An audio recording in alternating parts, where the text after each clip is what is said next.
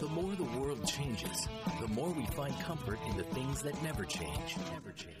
This is Rabbi Daniel Lapin, On Demand, on the Blaze Radio Network. Welcome, everybody, and thank you so much for being part of the Rabbi Daniel Lapin Show. You know, life is complicated, and one of the most complicated aspects of life is marriage.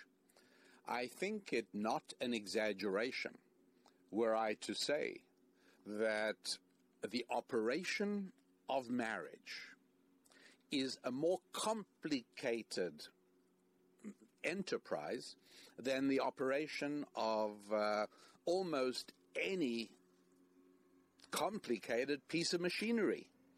Now, it's just that marriage is so common. We see it all around of us. Many of us are in one, that we tend to sort of think of it as intuitive as having a birthday. It just happens, and just as you get older, just as you get wiser, so you get married. It's just one of those things, and it's very easy indeed to overlook just how complex it really is. Now, the reality is that most people acknowledge that they are happier in a good marriage. Married people, particularly in a good marriage, are far happier than single people in general.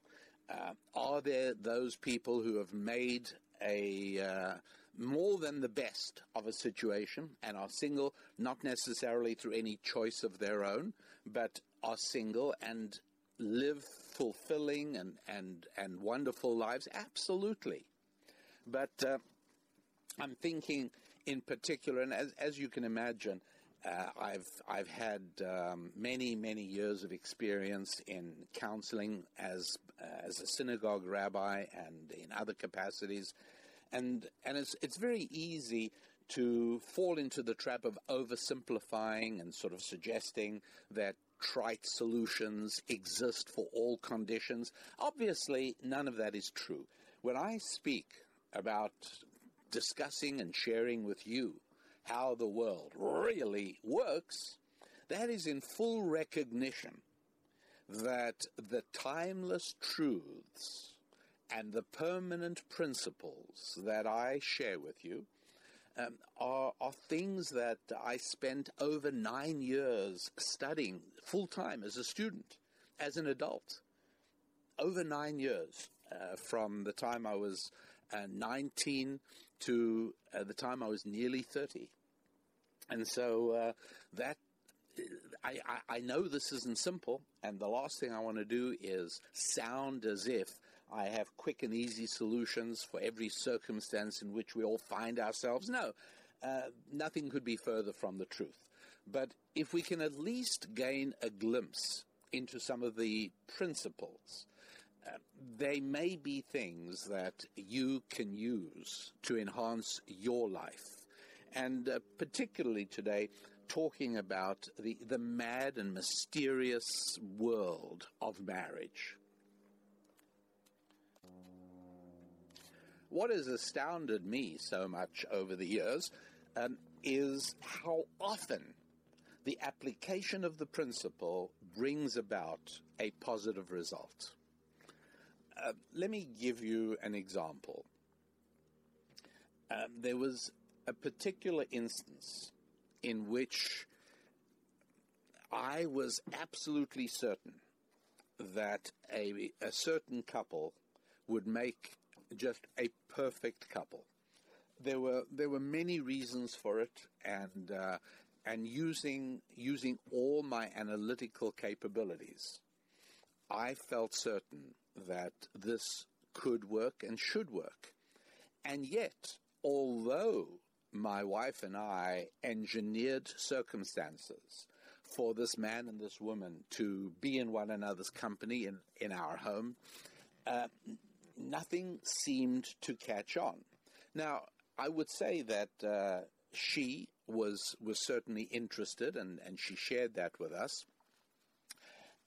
At that point, I knew him a little less well, and so was not able to comfortably inquire of him at that point how he felt, because it would have been a question out of place, since there was not even the glimmer of interest that he indicated, just in terms of body language, and you can tell. I mean, when you sit at a dinner table with a single man and a single woman, and they're meeting each other for the first time, you can tell pretty quickly whether there's any interest on the part of either one of them or both of them. But in this instance, it was clear that that wasn't coming from him. Now, one of the very basic principles, and this obviously is not going to be any surprise whatsoever to you, is that men are more visually driven than women. And there are reasons why God created us in that way. But to at least know that as a reality means that it is something that we not only can take into account, but we should take into account. And so I deliberately set about looking at this young woman through the eyes of a single man. And it became immediately apparent to me that although she was a beautiful young woman and had wonderful character qualities, she dressed appallingly. And discussing it with Susan, who confirmed the observation, I immediately took her and told her I needed to take her shopping one afternoon, and she was nonplussed and surprised, but I did. I took her to a well-known department store that I will not mention because they are not yet advertisers on this show, and I bought an entire couple of outfits for her. I did. And I regarded it as a charitable expenditure, part of my do-good budget. And, well, it made an enormous difference. When they were next invited to a Friday night dinner at our home, my wife explicitly mentioned to the young woman that we expect her to wear her new outfit, which she did. Now, I'm not going to say that that was the only thing that had an effect. After all, proximity and the fact that they'd seen one another for a few times was probably beginning to work its magic as well. But there was no question that his eyes popped out of his head when he saw her. And the fact that Susan told her a thing or two about the effective and proper use of makeup didn't hurt either. Anyways, needless to say, Susan and I, have been at the bar mitzvah celebrations of this couple's sons over the years, and we have participated in one another's lives for many, many years. But, that was one example of where a very simple rule needed to be put into play. This was not a time to speak in terms of, inner beauty and why can't he see how wonderful she is. The fact is that she was not coming close to looking as attractive as God gave her the ability to look. And this is very much a part of how God brings about matches, and it's one of the things that has to be effectively employed. Another example with a slightly more complicated permanent principle deployed. This was a case of a young woman, and she was desperately eager to get married. She was fairly attractive, not very, average, I would say, maybe even just a touch below average. But she certainly knew how to make the best of her appearance. She did. She was always well got out and carried herself well. But she just wasn't getting married. Nothing was happening. Now, it didn't take long before it became apparent, and again, not because I'm smart or quick or experienced, no, only because I know ancient Jewish wisdom. I know how the world really works. And so it became apparent quite quickly that the problem here was this woman had become a lawyer, and she'd gone through law school and become knowledgeable and experienced. And then she became a prosecutor, and she had to prosecute and conduct criminal trials. And over the years, it was perfectly obvious what had happened, which is she had become hardened. She had developed a tough, competent, brittle outer shell that verged on the belligerent. And so even when she thought that she was being social and she thought she was being welcoming, her face was saying something else from what her heart was thinking. And what's more, it had also become a part of her entire makeup. She was tough.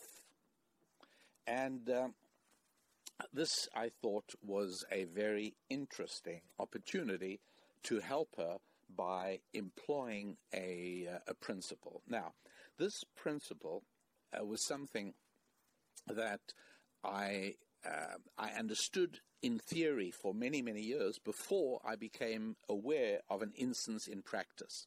The instance in practice turned out to be that a well-known psychology study, which has been repeated several times.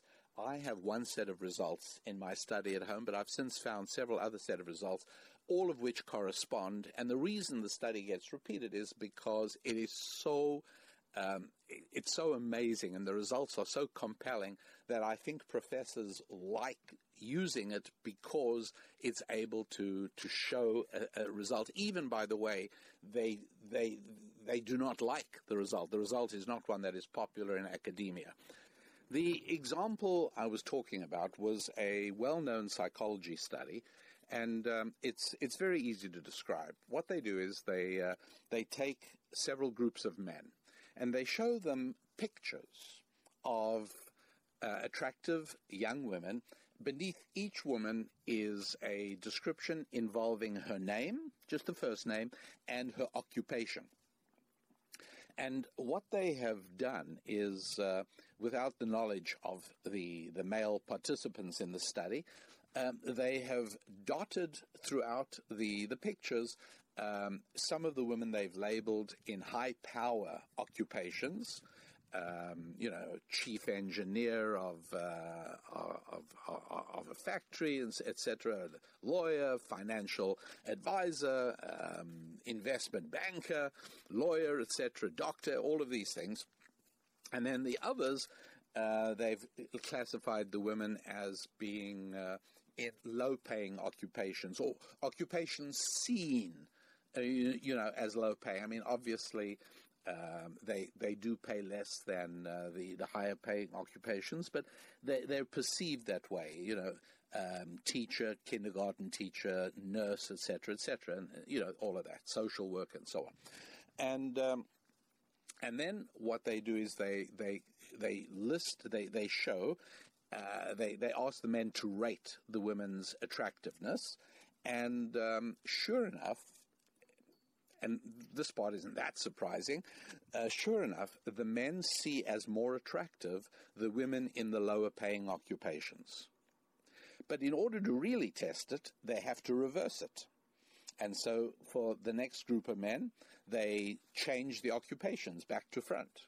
And sure enough, now the men again tend to favor the other women that are this time labeled as lower-paying occupations. And by the time you've redone this with group after group after group of men, you end up with the inevitable conclusion that men not only are looking at objective standards of beauty or sexiness, no, in addition to that, there's something weird going on in our minds, which is how needed would we be by this woman? How much of a role would we have to play? How important would we be in her life? Or to what extent would she respect me? And so if it was a case where the men strongly out-earned the professions of the women they were looking at, they tended to find them much more attractive. Now, again, admittedly, for the purpose of the test, they found women of sort of, as best they could, of uniform attractiveness. And then, as I told you, they reversed the occupations. And it always tended to overwhelmingly come out that the men saw as more attractive the women in the lower-paying occupation. Okay, fine. None of this should shock you, of course. We've been together, I'm sure. I think this probably isn't the first show of mine that you're tuning into. I love there to be first-timers as well, so I suppose that there have to be some of you that are hearing this for the first time. If so, welcome, and don't be too shocked by anything I say. I certainly don't say it in order to be provocative. I say it in order to reveal how the world really works, that's all. And as time goes by and we spend more and more opportunities together probing for truth, hopefully this will become clearer and easier to digest. I know I'm not easy to take first time around. And now, for the very first time on the Rabbi Daniel Lapin Show, and many of us have been together on the show for a good few years already, like 4 or 5 years maybe, and never before have I ever asked you to do what I'm about to request right now, and that is to fill out a survey for me. Now, it's very quick. We're talking about a few questions, 4 questions. The whole thing will take a minute or two, literally. But it will be valuable because we are trying to figure out here exactly what are some of the projects we should focus on to bring you most value during the next year to 18 months. And the way you give us your opinion on these 4 questions will really help us feel confident that we are focusing our efforts in exactly the right direction. And so here is how to do the survey, if you would be so kind. And I don't mind wherever you are from, please. Many of you are listening all over the world. Just the last few days, I heard from people in Sydney, Australia, Myanmar, Vietnam, Venezuela, oh, my goodness, just a lot of beautiful places all around the world. So wherever you are listening, and even if it's in Kansas City, go ahead and give me a minute or two of your time. It's literally not more than that. You all know the website's RabbiDanielLapin.com, right? But now what you have to do is add to that a / and then the word survey, SURVEY.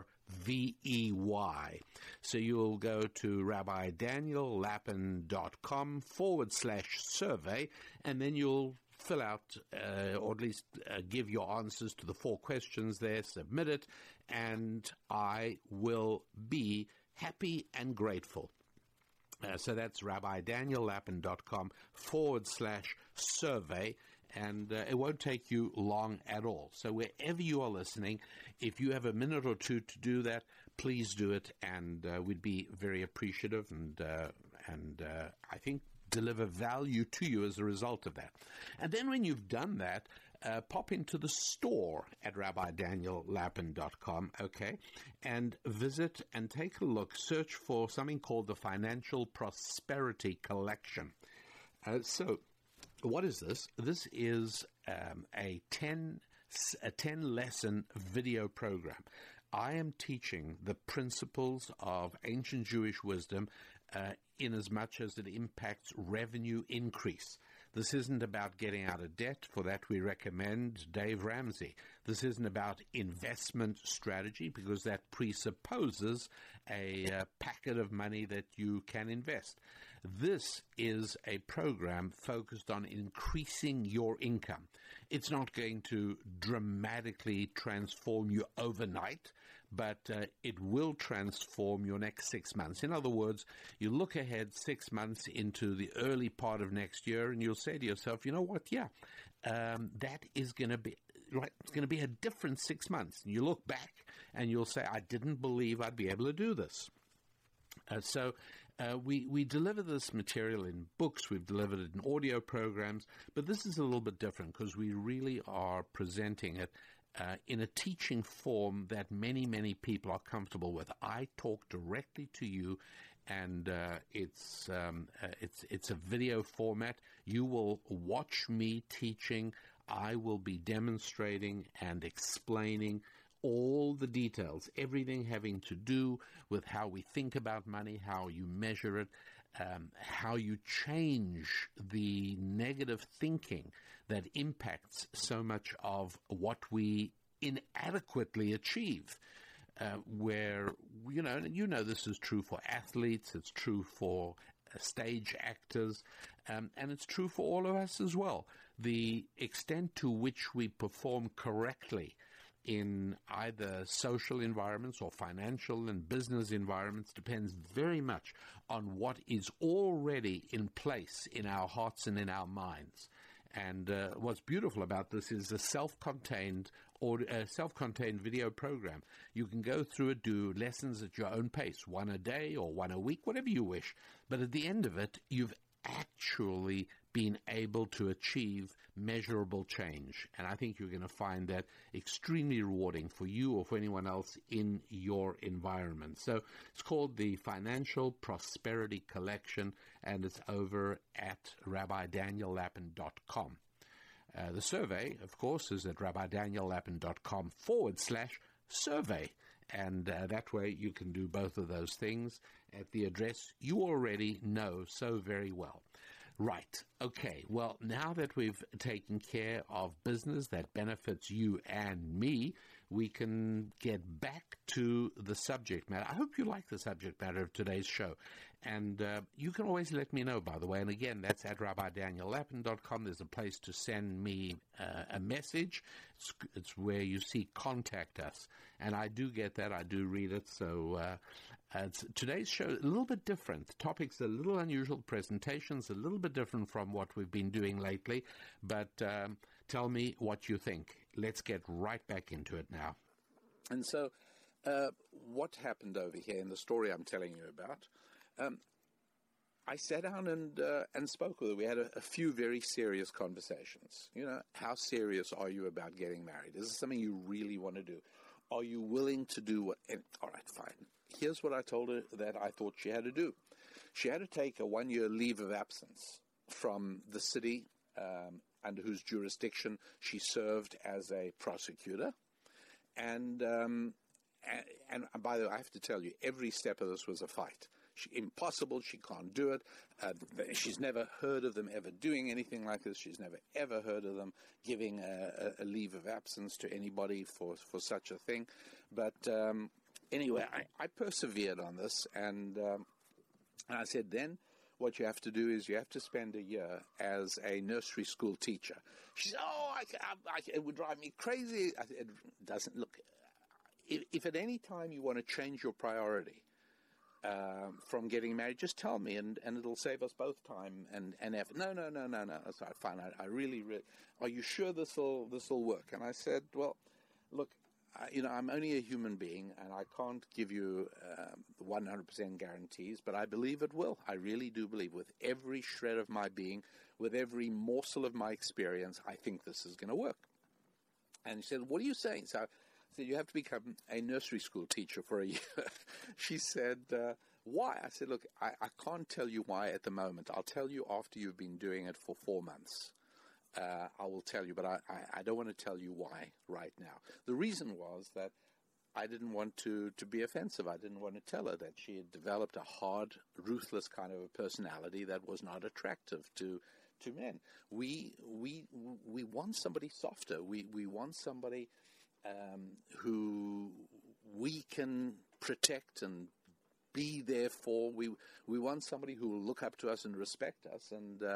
And the way you are right now, I can't visualize you respecting any man for anything. You're just totally self-sufficient.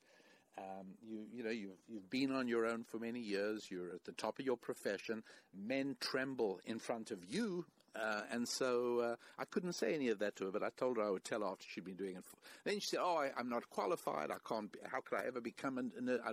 I had to go back to school. I said, no, you really won't. There's a nursery school, part of an educational system in which I wield a tiny little bit of influence. And I think you'd really be good at it. I don't think you would be horrible to the little children. I think you'd be good for them. And dare I say it, I think they'd be good for you. Anyways, long story short, she agreed. The educational system I was somewhat involved with agreed as a favor to me to take her on and hire her as a nursery school teacher, which they did. Turned out that she really enjoyed it.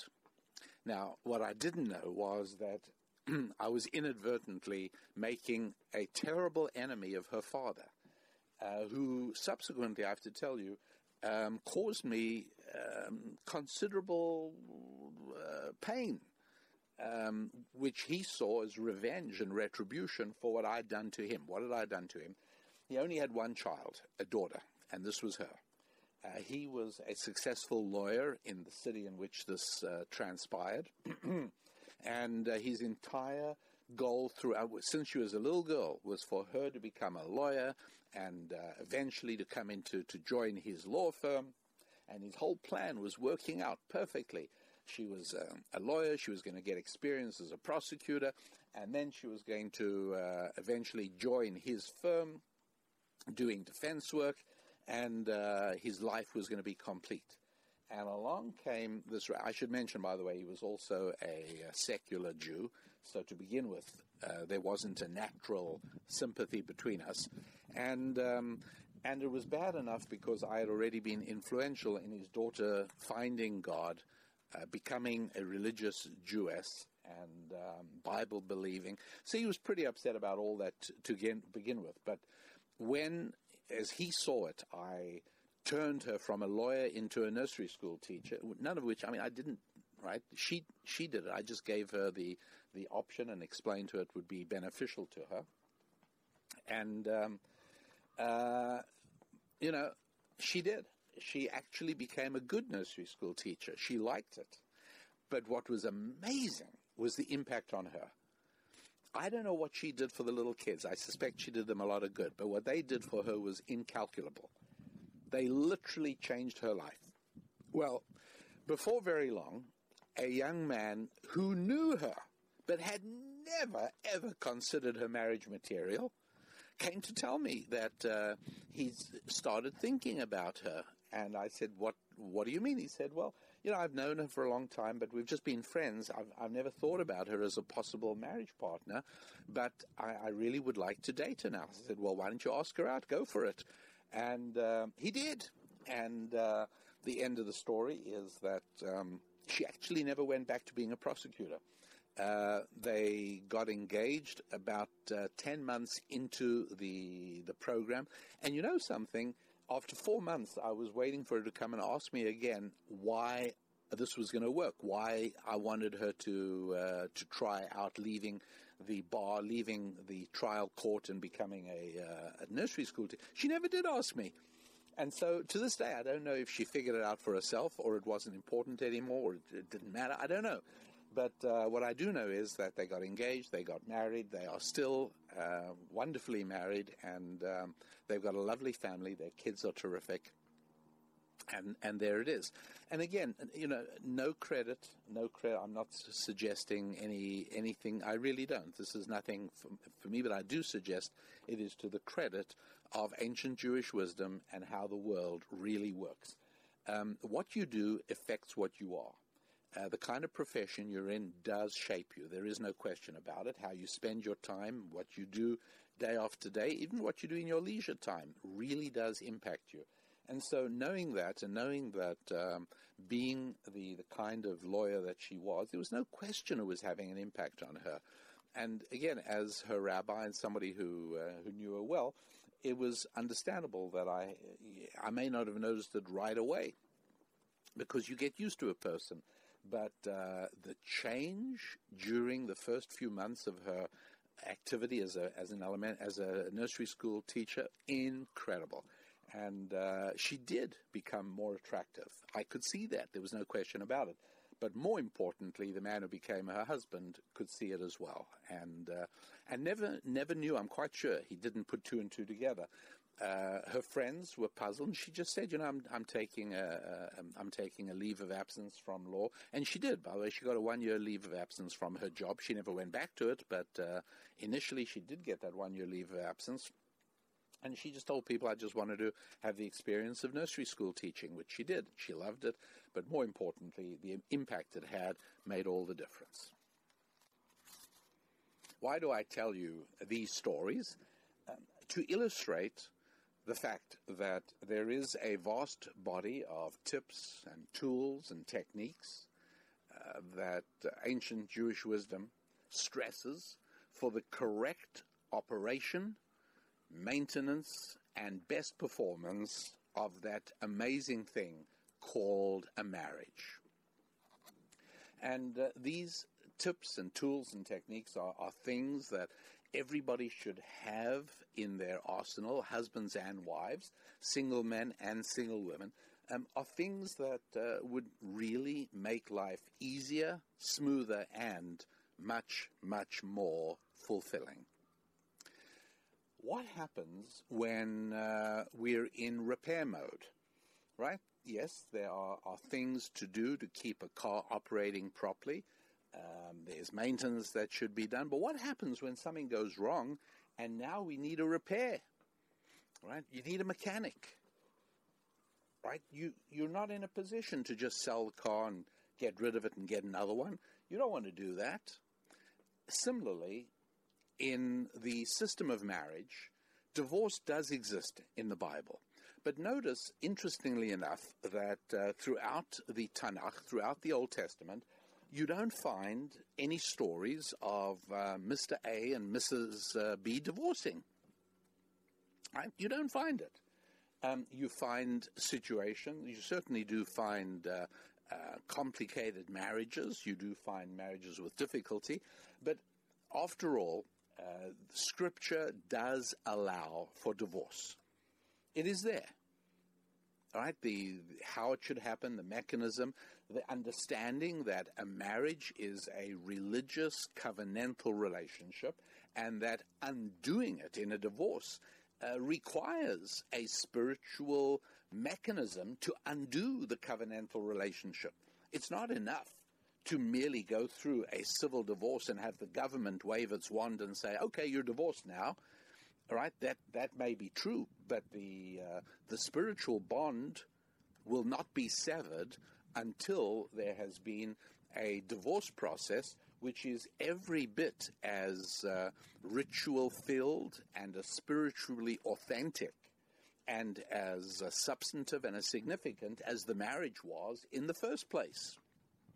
And so the Bible tells no stories of people getting divorced because it wouldn't reveal anything, right? The Bible doesn't speak about every single human being that ever lived. Of course not.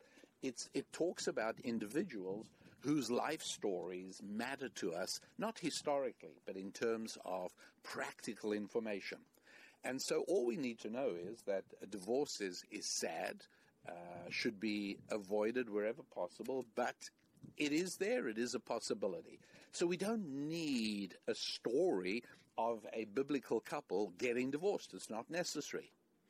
But what we do need are stories of couples who deal with problems and who deal with realities. And that's really what it is that I want to look into.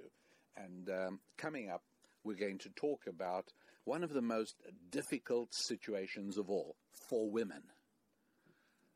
My website feels like it always comes as an anticlimax. And coming right up is one of the most challenging circumstances in which women can find themselves. And here is a commercial. But the reality is that that's exactly what I am doing. My website, RabbiDanielLapin.com. And to be candid, as I'm sure you understand, my capacity to do these shows is utterly contingent on the extent to which I am of genuine economic benefit to you. If I create nothing that is worth enough to you to pay for, then I need to be doing something else, right? That's exactly, unless you're in government, that's the very basic lesson. In government, I can continue taking your money whether you like it or not, whether or not I deliver anything to you of any value. But in the real world, God's world of personal finance, God's world of human economic interaction, I have to choose what to do and how to spend my time based entirely on how useful I am to God's other children, and that's you. And here we devote ourselves to exploring together how the world really works. And one of the ways in which the world really works is that women want to be possessed by men worthy of them.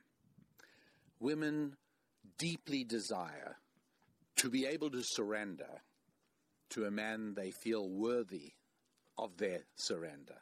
I realize, obviously, the challenging nature of the topic I'm discussing, and the forthright way in which I present the material. But we don't have time to beat around the bush, and there are going to be some of you, I recognize, that are going to be so dismissive and simply going to say, you know what, I can't listen to any of this. This violates everything I know and I believe, in which case I'm sorry to see you go. I really am, because I cherish everybody who listens and is part of the show. But at the same time, I do understand that there are some people for whom what I say is cognitively dissonant, meaning that it threatens so much of that to which they have already dedicated their lives, and that in which they are so fully invested already, that the very notion that their outlook might conceivably be mistaken is so unpleasant as to evoke almost physical symptoms of pain and unhappiness. And so I recognize that. But I know that most of you are going to wrinkle your brows and say, what, really? Is that true? Let me think about that. Well, let's hear just a little bit more on this topic. And so, hoping that is you, we move along and look at, yes, one of the least enviable positions for a woman to be in, one of the tough positions in which a woman finds herself, is married to somebody she does not respect, married to somebody that sometimes she's embarrassed by, married to somebody that she sometimes wishes she wasn't married to. What is the situation? Well, I'm speaking about women who are great women, great wives, who are married to men without ambition, men who underperform. And yes, men who do not live up to their promise. And that is a very, very difficult situation for a woman. It really is. And what makes it so painful is that you probably know already, but I'll say it as well, which is there is very little that you as a woman can do about this situation. Now, let me just make clear. I'm not speaking about physical abuse. I'm not speaking about other totally unacceptable scenarios. I'm looking at milder but still very painful disappointments. Wives who find themselves married to guys who do not provide or do not provide adequately, men lacking in masculinity and mastery. What about men with absolutely no money sense? Right? Men who won't keep a job, or men who insist on trying to start one business that fails after another. Men with no self-discipline, and yes, without ambition. What do you do when you're married to a man like that?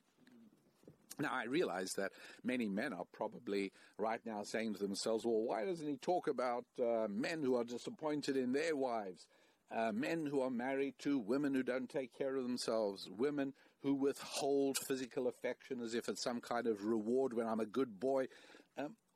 Yes, gentlemen, that doesn't belong in this particular show. It deserves a show all of its own. And I have to tell you, in many ways, it is a far, far easier topic than the one I'm doing now. And I'll tell you why.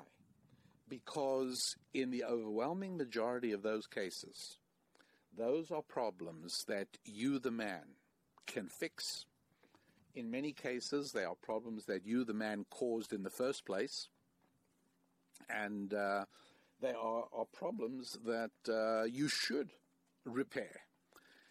But in this case, I'm talking about women who fell in love, married, loved with warm and open hearts, women who believed that they were marrying their one true love, and as a little time went by, they realized that although their hearts started off overflowing with love and wanting to be givers to these men of their dreams, as time went by, they realized that, and very often by not that the men have changed, but that they didn't see it at the beginning, or that what they were looking for changed. Very often, and I say very often, and I mean very often, because I've personally been involved in many instances where where cases of young women who were detached from how the world really works, and they were enchanted by other aspects of the man other than ambition and money. In fact, I'll give you some examples.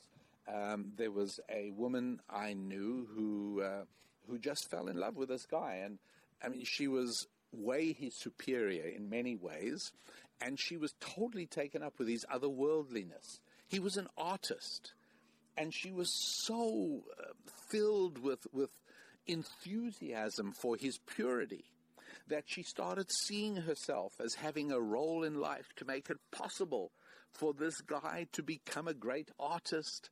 Now, I will tell you the truth. I did everything I could to discourage her from going ahead with it, because I saw that he was utterly without talent, and that his engagement with art was more than anything else a refuge from reality. But nonetheless, she went ahead, and again, as you can imagine, it was only a few years of marriage where she was forced to begin to acknowledge that success would forever elude this guy, and he would forever switch from one form of art to another, always seeking what was finally going to be his big breakthrough. So that was a very common experience. I've had that kind of thing happen more than once.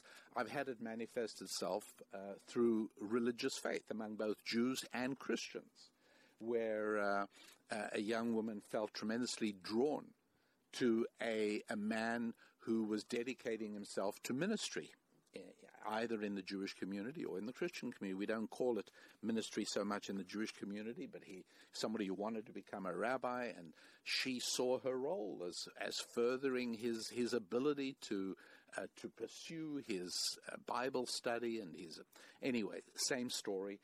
A few years down the road, and there may be a couple of children, and now all of a sudden the realities of life coming on, and she's realizing that he lacks ambition. He even is lacking a certain masculinity and a certain, I call it mastery, which she yearns for. She yearns to be married to somebody who, you'll pardon me, who can handle her. Right? She wants to be married to somebody that she feels worthy of giving herself to. And it's tough. It's tough because a wonderfully thrilling thing for a woman is to be able to surrender to a man that she looks up to. And in all of these cases, not only wasn't she able to surrender to him in any way whatsoever, but in many ways she was being forced to take on the masculine role, the role of primary concern for the destiny of the marriage and the family, the safety and the security of the marriage and family, because the man to whom she was married was reneging on those obligations and those duties. And now, as I said, the Bible does present us with many instances of marriages that suffered from various different flaws. There are cases of good men married to women who were not so good, plenty of cases like that. But what we're looking at in today's show is good women married to men who are disappointing. And yes, there are examples. In the 25th chapter of the first book of Samuel, there is a story of a woman called Abigail, who's married to a repugnant boor, a really unpleasant man called Nabal in Hebrew, or Nabal. And this is a guy who embarrasses her constantly. Now, sadly, I'm sure you know, as do I, there are couples like that, where sometimes it's a case of the guy having a bit too much to drink at public gatherings, and his wife is invariably embarrassed by that situation. And there are other instances, other examples, but the model for that is Abigail and Nabal. There are other instances where a woman finds herself married to a guy who is just totally... he's not as smart as she is, and let me say something else here. I'm too far gone into the pit of political incorrectness that, as you know, I pay no attention to that whatsoever. I do believe my job is to tell you the truth, and that is far more important than being popular or being widely liked. I'm never going to be widely liked because the culture today is dominated by liberalism, which rejects truthfulness and embraces cowardice in favor of truthfulness. Political correctness is just another word for cowardice. It's an attempt to turn cowardice into a virtue, which it most assuredly is not. But let me just tell you, and this will not come as any surprise to you women listening. To men listening, this will, I think, to some of you come as a surprise, but if women are honest about it, which most of them are, they will acknowledge quite openly that most women would like to marry somebody who is taller than they are, smarter than they are, and richer than they are. That's a reality. Sometimes you only get 2 out of 3. Sometimes, you have to make do with one. We all live with life, and life at the present time is imperfect because that's how God wants it to be in order to make us grow and make us develop, to become worthy of the ultimate spiritual eternity. And so, dealing with what we are, we take a look at, having looked at Abigail and Nabal, why don't I give you an example of a woman who's married to a man who is not as smart as she is and not as accomplished as she is in any way whatsoever. The book of Judges, chapter 13, tells a fascinating story about an angel appearing to a woman married to a guy, Manoach. Now, in Hebrew, Manoach means taking a rest, relaxing. All right, the very opposite of ambition, right? An ambitious man can never stop being creative. An ambitious man is looking to build and expand and develop and to grow in every way possible. And for a woman, it's usually a delight to be married to a man like that. This woman is married to a different sort of guy. He's not as smart as she is, and he's certainly not as advanced. So not surprisingly, when it came time for an angel of God to appear, he chose to appear to the woman, not to her husband. And she tries to explain to him everything the angel said, and he doesn't. He's got to see this for himself, and he misunderstands it, and he doesn't quite get it. And the angel almost is incapable of withholding its contempt for this guy. It's really, when you see the picture, when you understand what's really going on here, you'll giggle when you read chapter 13 because, you sort of can see the angel rolling his eyes when Manoach says to the angel, so what is it exactly we're supposed to do about this child? The angel probably rolls his eyes and he wants to say, you nut. I've just explained this to your wife. I know she told you. You need to hear me say it again? Fine. But what we're getting is a very clear picture of a marriage that goes ahead and they stay married and they have this child, Samson. And to what extent are the tragedies later on in Samson's life impacted by the fact that he had a dad who was kind of, not the equal of his mom? And we don't know any of that for sure, but one can certainly imagine some of the impact there. It is very difficult for a guy to grow up seeing his mom running the show and his dad being very, pretty much yielding center stage completely in the way the family sculpts its destiny. So who knows? But how does this lady deal with it? Well, one of the ways that Scripture tells us she deals with it is by doing everything possible to make him central, so much so that she doesn't even reveal her name. Right? She's the wife because she's trying her best to build up her husband and make him into more than he naturally would want to be or would be. So that's a terrific thing. And so it is. There are other examples through Scripture as well. And in some of the material that is available on my website, I go into greater depth in resources on marriage and so on. But for now, for the purposes of this show, I want to just focus on the practicalities. And I want to take a look at some of the practicalities here. So there you are. You're a woman and you're married. Let's say you're married to a lesser man. And yes, you love him and you're a wonderful wife, but you're not, right? This is not really what you wanted, not really what you saw. And there are even times you ask yourself, is this how you really should spend the rest of your life? Or are you still young enough to start again?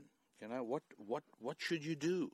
Because this guy is so much not what you want in a man. And yes, you picked him and you married him.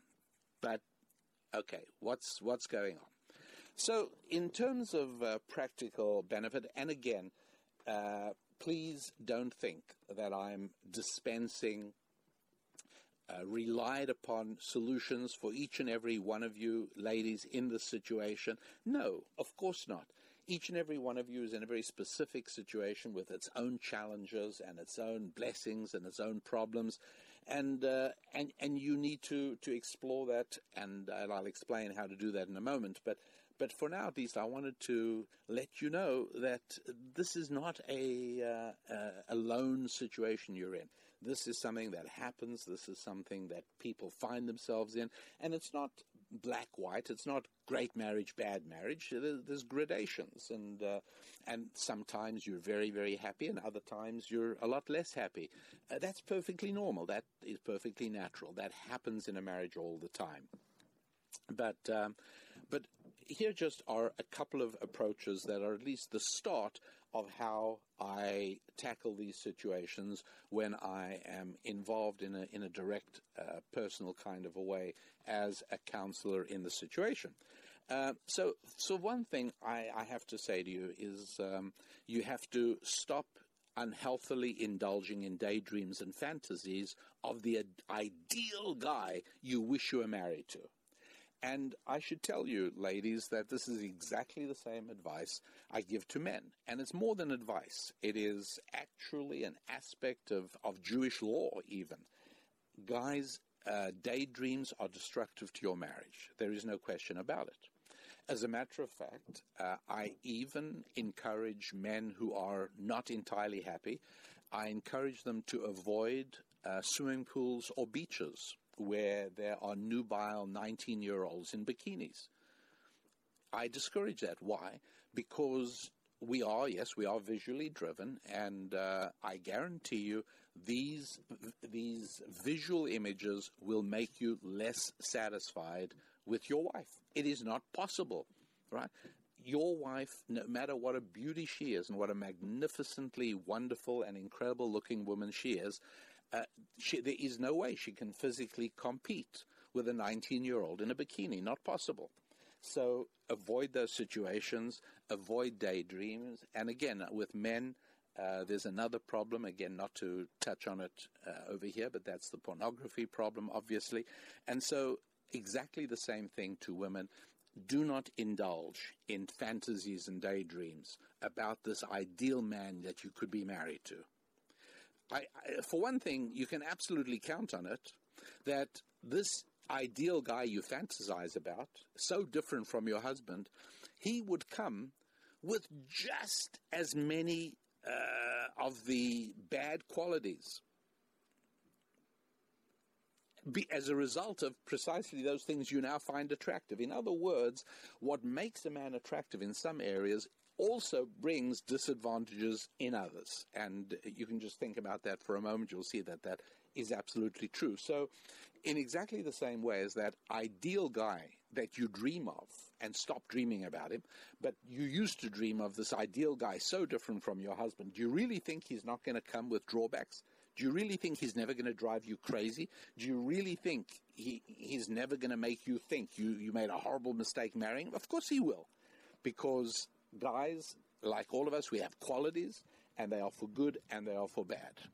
In exactly the same way, right now, you may be in a phase of your marriage where you are pretty much heavily focused on the negative aspects of your husband. But don't forget, they came with positive qualities as well.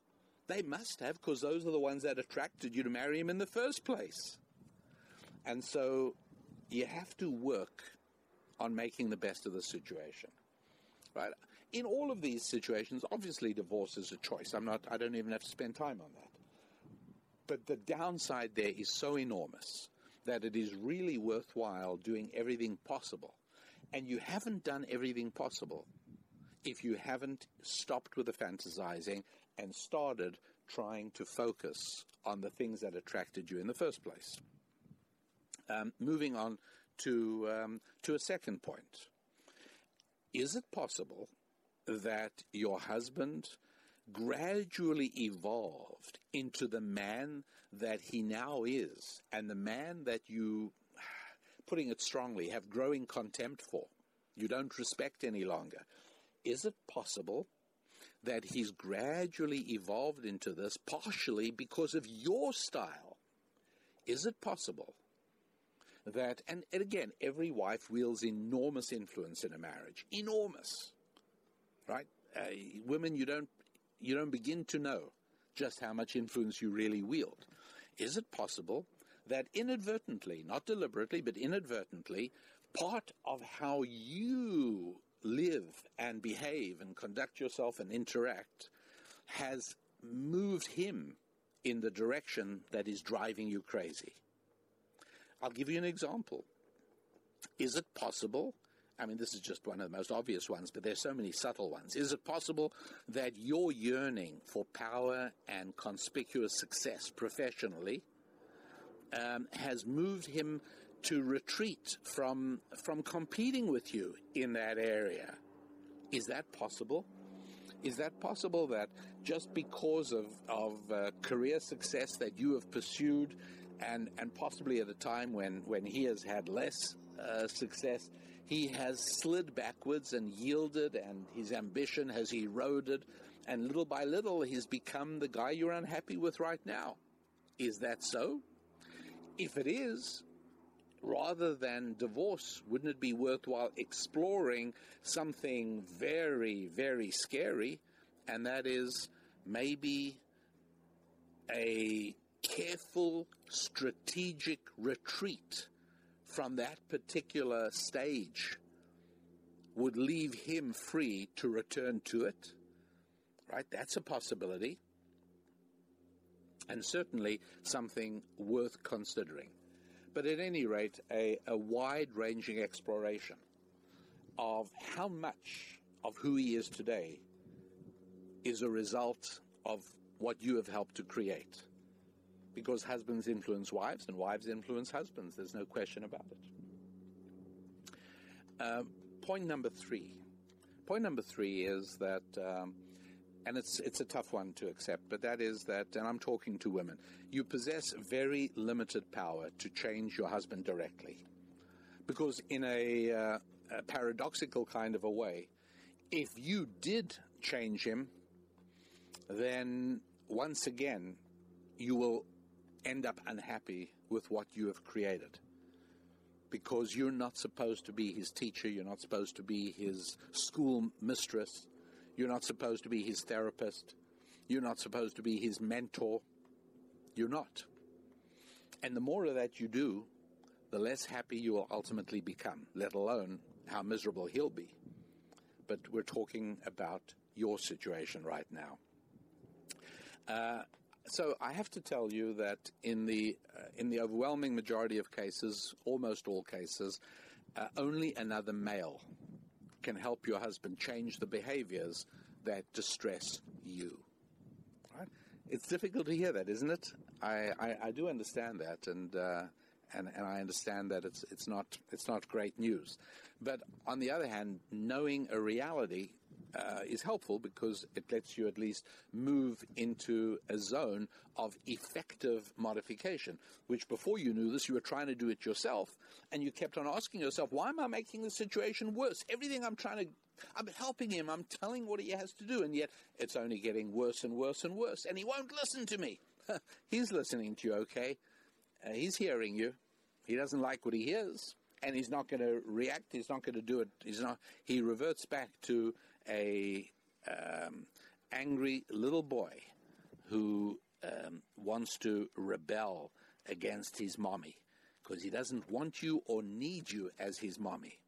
So another man, how do you make that happen? Well, one of the things that's good news is you can encourage him to seek the friendship and brotherhood and the mentoring of another man. You've got to be very careful. Very, very gentle, very, very careful. Maybe it's a pastor or a rabbi, a wise religious leader. And by the way, those are harder to come by than you might think, but they are there. It might be a relative, Maybe it's your father, like his father-in-law. I've seen situations like that work very well. Maybe it's an uncle or somebody. Maybe it's a business associate. But as a wise and wonderful wife, you actually do possess the ability to quietly encourage him to seek out masculine guidance in his life. And that can be life-changing. And then finally, the last thing, I'm going to just put this very briefly and leave it to you to understand the full depth of what I'm saying. And that is, ladies, please never, ever underestimate the masculinizing impact on a guy that physical affection from you can bring about. I'm going to repeat that. Please don't ever underestimate the powerful impact, the powerful masculinizing impact, the powerful ambition-building impact that your love and physical affection can bring to a man. Okay? All right. That is as far as we can go today on the very worrying topic of wonderful women and married to guys who are not quite doing their part. Tough, but not hopeless in any way whatsoever. And so I hope that this has been interesting and perhaps even helpful. It's just that I've had so many inquiries lately from women who've written emails to me. And how do you send us an email? On our website. That's right. You go to RabbiDanielLapin.com, and there is a place to ask the rabbi. There is also a place to shoot us direct emails. And and we appreciate it very much. We also appreciate general informational emails. If there are things you like, things you don't like, things you want to recommend or suggest, I value them all, as I do your participation in this show. Until next week, ladies and gentlemen, this is Rabbi Daniel Lapin, your rabbi, wishing you a week of good health and prosperity.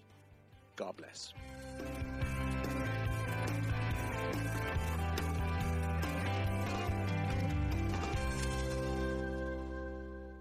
Spilling ancient solutions to modern problems in areas of family, faith, friendship, and finance. This is Rabbi Daniel Lapin, On Demand, on the Blaze Radio Network.